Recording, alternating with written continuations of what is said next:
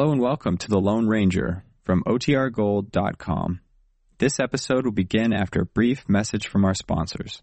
By special recording, General Mills, makers of Wheaties, Breakfast of Champions, and Cheerios, the oat cereal ready to eat, presents The Lone Ranger.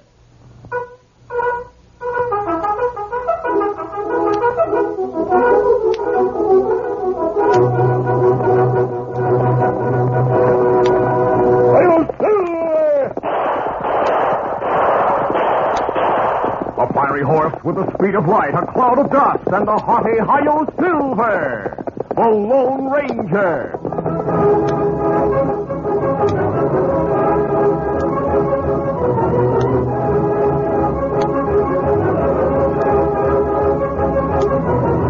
With his faithful Indian companion Tonto, the daring and resourceful masked rider of the plains led the fight for law and order in the early western United States. Nowhere in the pages of history can one find a greater champion of justice. Return with us now to those thrilling days of yesteryear. From out of the past come the thundering hoofbeats of the great horse Silver. The Lone Ranger rides again. Come on, Silver. Let's go, big fellow. Hail, Silver! Away!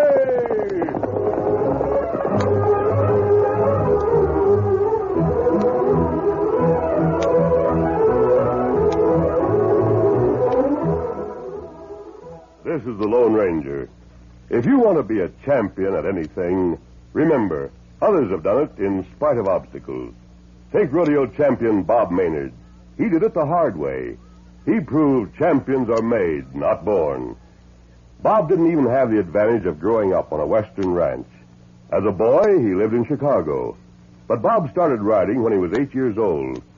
At 14 in California, he became a stable hand. Today, Bob Maynard is one of the top money winners in rodeo competition. He sure is, Lone Ranger. And like many champions in all sports, Bob still chooses Wheaties for his favorite training dish. There's no question about it. Champions are made, not born. And there's no question why champions choose Wheaties for their training diet. They want that famous wheat energy. They get it with Wheaties because there's a whole kernel of wheat in every Wheaties flake. Champions are made, not born. Get on your way with Wheaties, Breakfast of Champions.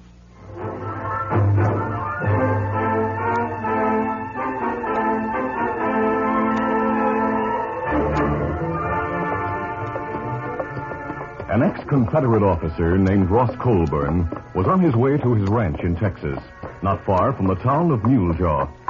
Ross was only 32 years old, but his years of hard fighting and privation with Mosby's Rangers had left their mark in the grim lines of his hunger-pinched face. His faithful horse, Wonder, also showed the strain of the heartbreaking campaign. The half-starved animal was beginning to regain some of the flesh he had lost in the last terrible year of war. For on the trip home, Ross had paused as often as possible to let Wonder graze. They were approaching a fork in the trail when Ross saw 3 horsemen riding toward him. As they came closer, he recognized the riders. He waved and shouted, "Rex! Bernie Winkle!" Oh, Ross Colburn! No, go his way, you come from. The 3 ragged veterans named Bernie Latner, Rex Quinn, and Waco drew rein. Separated since the start of the war, they dismounted, shook hands, slapped each other on the back, and exchanged warm greetings. Doggone it, Ross. You've changed considerable. So have you, Waco. Where'd you get all that gray hair, Ross? The Yankees gave it to me. Yeah, they gave me a bullet at Chancellorsville. But I was lucky it hit me in the shoulder where it didn't do any permanent damage.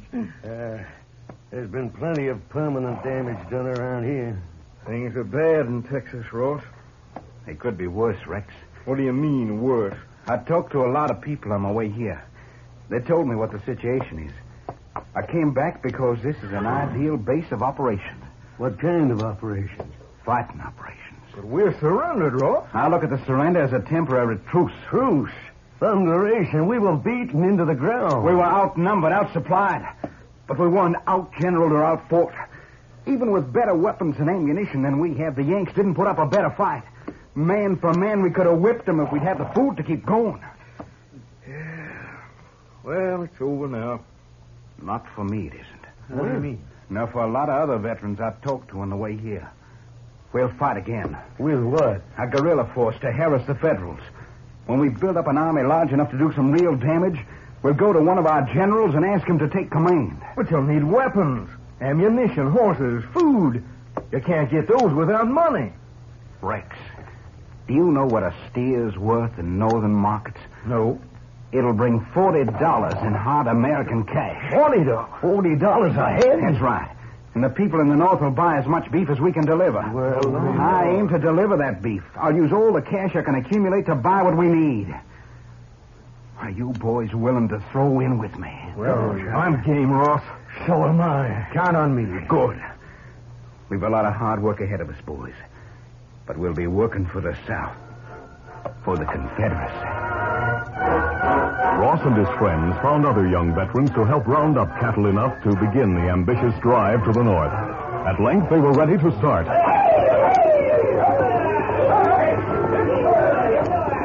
The drive progressed without interruption until it reached Kansas. There, the Texans were stopped by the fences of farmers who refused to let the cattle cross their land. It was late at night, and a full moon shone brightly on the campfire, where Ross, Rex Quinn, Bernie Ladner, and Waco sat making plans. Hey, 2 riders are heading this way. Probably a couple of the boys coming to see if we figured a way to get past those fences. No, they're not our boys, Rex. They're coming from that homestead. They're riding good horses? Great day, Ross. One of those fellas is mad. You're right, Waco. Cover them, boys. You're right. The Texans didn't know that the masked man was the Lone Ranger. Expecting trouble, they held their guns steady as the tall stranger and his Indian companion drew rein at the edge of the firelit clearing. You're coming, mister. Is it customary for men from Texas to draw guns without cause? That mask is cause enough. How'd you know we were from Texas? A homesteader named Ned Morgan told me. He also asked me to tell you that you may drive your cattle across his land. What did you say? If you'll come with Hal and me, we'll take you to Morgan. A short time later, Ross, Rex, Bernie, and Waco were in Ned Morgan's small cabin. With Morgan were 2 other homesteaders who agreed to let the Texans cross their land. Ross Colburn thanked them and said, There's just one thing I don't savvy, Morgan. You and every homesteader around here were dead set against letting us through. What changed your mind? The masked man who brought you here. He found out that your drive was stopped. Pointed out the fact that Hank and Mark and I didn't have any crops planted. He talked us into taking down our fences and letting you through our land. We're downright obliged to you, Morgan. Yeah, if there's any way we can repay you. Don't thank me and my friends. Thank the masked man. But why did he want to help us? I don't know. The next time you meet the Lone Ranger, ask him. The Lone Ranger. That was the first time the Texans met the masked man, but they were destined to meet again. The drive was completed, and on the return trip, Ross and his friends reached an agreement with the homesteaders, an agreement that would permit them to cross the farmland at a later date. They used the profits from the drive to buy guns, ammunition, horses, and supplies, and concentrated on accumulating more with which to finance their plans. After several other drives, their activities finally came to the attention of federal authorities. Messages concerning them were flashed to Washington. Agents were sent to investigate the situation, and when they returned to the capital, they reported directly to the president. The result was an immediate summons to the governor of Texas. The governor hurried to Washington, and on his return home, he stopped briefly at the ranch of Clarabelle Hornblow. When he left, Clarabelle and Thunder both knew that the governor wanted to see the Lone Ranger. Several days later, the masked man and his Indian companion stopped at the ranch. As soon as they entered the house, Clarabelle told them of the governor's visit. The Lone Ranger and Tonto swung to the saddle and headed for the governor's residence.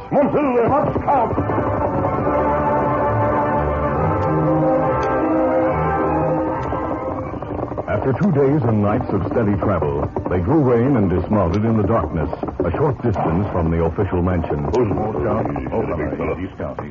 Keeping to the shadows to avoid being seen, the Lone Ranger made his way to the French doors of the governor's office. Looking inside, he saw that the official was alone.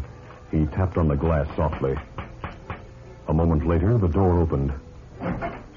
It's you. Good evening, Governor. Come inside, please. I must talk to you.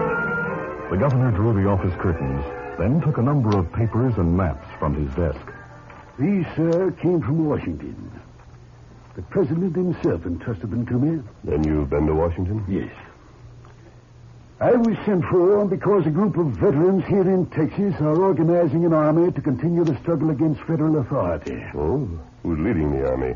4 Confederate soldiers. Ross Colburn seems to be the leader. He was with Colonel Mosby's Virginia Cavalry during the war. Mosby's Rangers, huh? Yes. Bernie Ladner was an artilleryman in the Army of Northern Virginia. Rex Quinn is one of the few survivors of Jackson's famous Stonewall Brigade. And a man named Waco rode with Jeb Stuart's cavalry. Government agents investigated all of them. Here are the reports. Colburn, Ladner, Quinn, and Waco. You know them? Yes, sir. We met some time ago when they were driving cattle through Kansas. If the president is aware of the situation, why doesn't he send troops to disband the army? To disband them by force would accomplish the immediate purpose. But it would do nothing to erase the hatred that resulted in war. Unless those men voluntarily accept our flag as their flag, we can never hope for real peace and unity.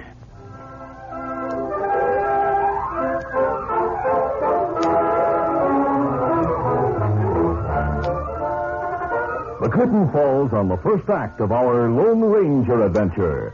Before the next exciting themes, please permit us to pause for just a few moments.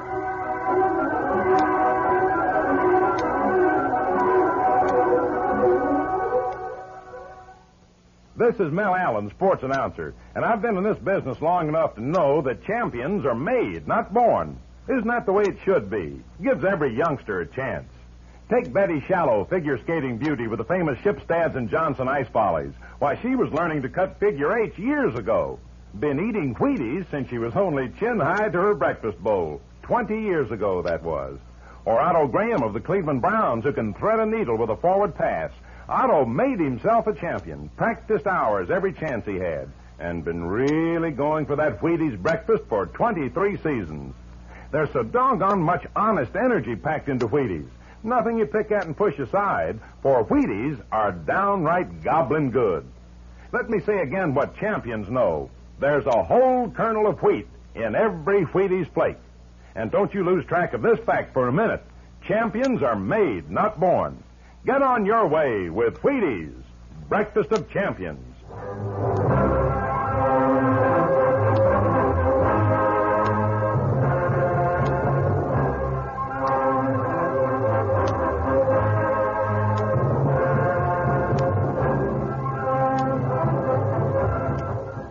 Now, to continue. The Lone Ranger listened soberly to the governor's account of the problem that might result in the resumption of hostilities between the North and South. Those armed veterans must disband willingly, disarm, and return to their homes. What can I do to help, sir? I'm authorized to ask you to act unofficially for the government. If you're acquainted with Colburn and his friends, you may be able to persuade them to give up their plan. I don't think that's possible, sir. What? I haven't that much influence with them. You could reason with them. You think that would change their loyalties? But, confound it, there must be a way short of bloodshed to stop him. I told the president you were the only man who could do it. Only one man could do it. But if you can't do it, who can? Robert E. Lee. The commanding general of the Confederate forces? Yes, sir. You expect him to persuade Confederate soldiers to abandon their plans? Yes, sir. But he represents everything they fought for. He's the greatest rebel of them all. He's a great man. I think he's a great American. He's a paroled prisoner of war, sir. Governor, will you give me a letter of introduction to General Lee? You counting on his help? I'm going to ask for it. I'll give you the letter. But I shall be sorry to report to the president that we have failed. Save your report until you hear from me, sir. It was mid-afternoon of the next day when a sentry halted the Lone Ranger and Tonto at the entrance to a valley near Mule Jaw Mountain. Don't try reaching for your gun. Where's Ross Colburn? In camp. Will you take me to him? All right, but I'll have to fire a warning shot to alert the camp that you're coming. Go ahead. There. Now then, mister, follow me. Come on. The sentry led the way through the valley entrance. Rounding a bend in the trail, they saw a group of armed men coming toward them. Colburn and his 3 friends were in the lead. Let's better arrest you. You're coming here. You're coming. Quiet down, boys. Colburn, I'm here to see you and your 3 friends. You're the Lone Ranger. That's right. Back to your tents, man. This man, the engine, will frame. All right. Colburn, let's go into your tent. We've a lot to talk about. Colburn and his friends led the way to an army tent. Tonto stood guard outside, while the Lone Ranger told the 4 veterans that the authorities were aware of their activities. They know the location of this headquarters, and they know your plans. Thanks for the warning, mister. Now that we know they're wise to us, we'll move carefully. You intend to go ahead? You're doggone right. Who'll lead you? If Jeb Stewart were alive, he'd map strategy that'd drive the Yankees clean out of the Southwest. Stewart's dead. Well, there's Mosby. Maybe he... You're talking about subordinate officers. That's right. What? You're entirely forgetting the greatest general of them all. Why, The man who led the Confederate Army. you mean... I mean Robert E. Lee. Great day. If General Lee would take command. Why not ask him what he thinks of your plan? Where would we find him? I'll take you to him. Will your men remain here until we return? They'll stay here till doomsday if they think the general's coming back to lead him.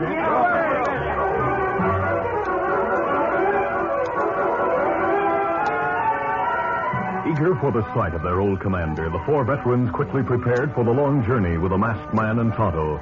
Leaving orders with the men who were to remain in the valley, Ross asked... Are you fellas all set? Then let's travel.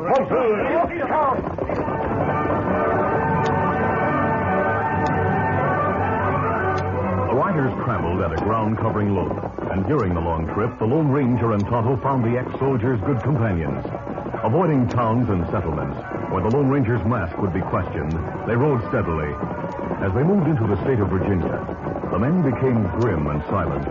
They were not far from the battlefields where many of their comrades had fallen. We'll reach Lexington tonight. That's where we'll find General Lee? Yes. Here, come on.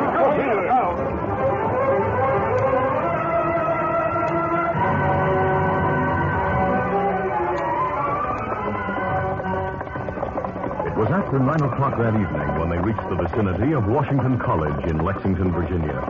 They drew rein a short distance from the college building. While the 4 veterans studied the moonlit landscape, the Lone Ranger took the governor's letter from his pocket and handed it to Tonto. Tonto, will you take this letter to General Lee and ask him if he'll meet us here? And where may we find him? He'll be in the college president's house. You'll have to ask directions to it. Miss Ivy. Come, Scout. Come, fella. Do you think you'll come to meet us, mister? We'll have to wait and see. Easy. The men dismounted and stood beside their horses, waiting for Tonto to return.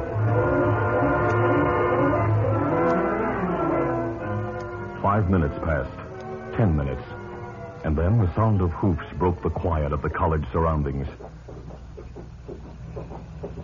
At length, 2 riders came into view. They recognized Tonto, but the hat brim obscured the face of the other horseman. Can it be? There was something familiar about the gait of the handsome gray horse, and an unmistakable dignity about the man in the saddle. Suddenly, Ross Colburn reached for his hat. As he removed it, he murmured, Boys, it's Master Robert. It's Uncle Bob. General Lee. The rider who brought the beloved war horse traveler to a halt in the moonlit clearing was no ordinary man.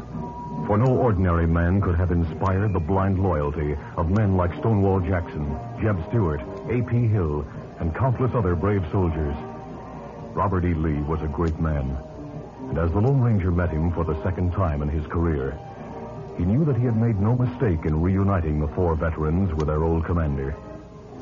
The general's voice was warm and friendly when he spoke to the masked man. We've met before, sir. I wasn't sure you'd remember the meeting, General Lee. I do remember. You did me a great service in the West years ago. I'm glad to see you again. Thank you, sir. Well, gentlemen, what may I do for you? Captain Ross Colburn, 43rd Battalion, Virginia Cavalry, reporting for duty, General. Duty, Captain Colburn? That's right, sir. Our friends and I are here to offer our services. We've accumulated guns, ammunition, supplies, and 100 ex-soldiers who are ready to go on with the fight. Ross spoke eagerly, but the general listened in silence. We've only 100 men now. But if we can go back to Texas and say that you'll lead us, we'll be able to muster an army of thousands. So that's why you're here. We've come all the way from Texas to ask you to lead us again. We weren't outfought the last time, General Lee. And with luck... I know we weren't outfought, Captain. No men ever fought better than those who stood by me. We'll lick the Yankees for sure this time. Gentlemen, the disputed matters between the North and South were decided by war. We must abide by that decision. I gave my word, gentlemen. But, sir, we won every battle the South fought. We can't... Oh, you were good soldiers, loyal soldiers. But your duty now is to unite in an honest effort to obliterate the effects of war and restore the blessings of peace to our land. Peace, sir? Yes. Promote harmony and good feeling. Qualify yourselves to vote and then elect to the state and general legislatures wise and patriotic men who will devote their abilities to the interests of the country and the healing of dissensions. Sure. I have invariably recommended this course since the cessation of hostilities, and I've endeavored to practice it myself. But what about us? We've worked to build up an armed force. We've got supplies and men who are ready to fight.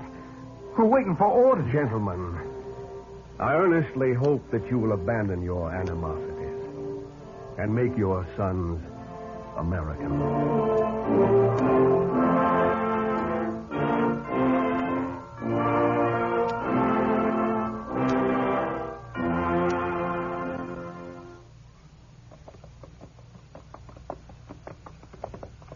Later that night, the four veterans were traveling west. They had been silent and thoughtful until Ross suddenly missed the masked man who had been traveling with them. Where's the Lone Ranger? He said he had to send a telegram to the governor of Texas. He and Tonto will join us later. Well, boys, we've a lot to do when we get home. We'll have to disband the men. Divide the weapons and the food. And head back to our ranches to try to build them up again. Never expected things to turn out this way. I think the masked man knew how they'd turn out. Huh? What do you mean, Ross? I don't think General Lee's advice was any surprise to the Lone Ranger.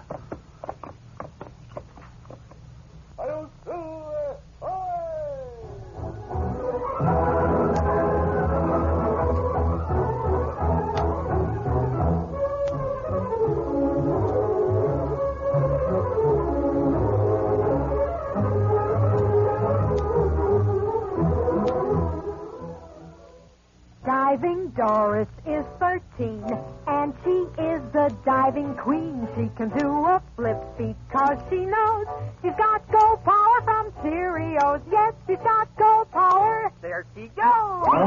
She's feeling her Cheerios, Cheerios, Cheerios. Kids, every delicious spoonful of Cheerios and milk is real muscle-building food. Each spoonful contains vitamins, minerals, and proteins your body needs. Yes, the good things in a Cheerios breakfast do good things for your body. Help you have healthy nerves, good red blood, strong bones, and muscles. Cheerios, remember, is made from oats, yet needs no cooking. Eat Cheerios, the cereal shaped like little letter O's. Then you'll hear people say, She's feeling her Cheerios.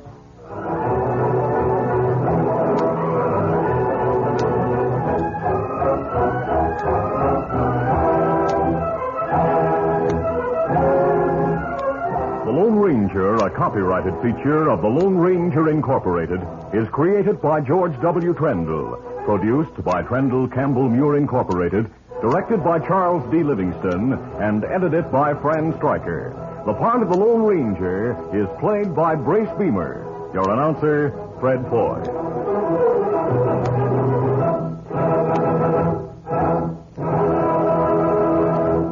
The Lone Ranger is brought to you by General Mills every Monday, Wednesday, and Friday at this same time. Be sure to listen.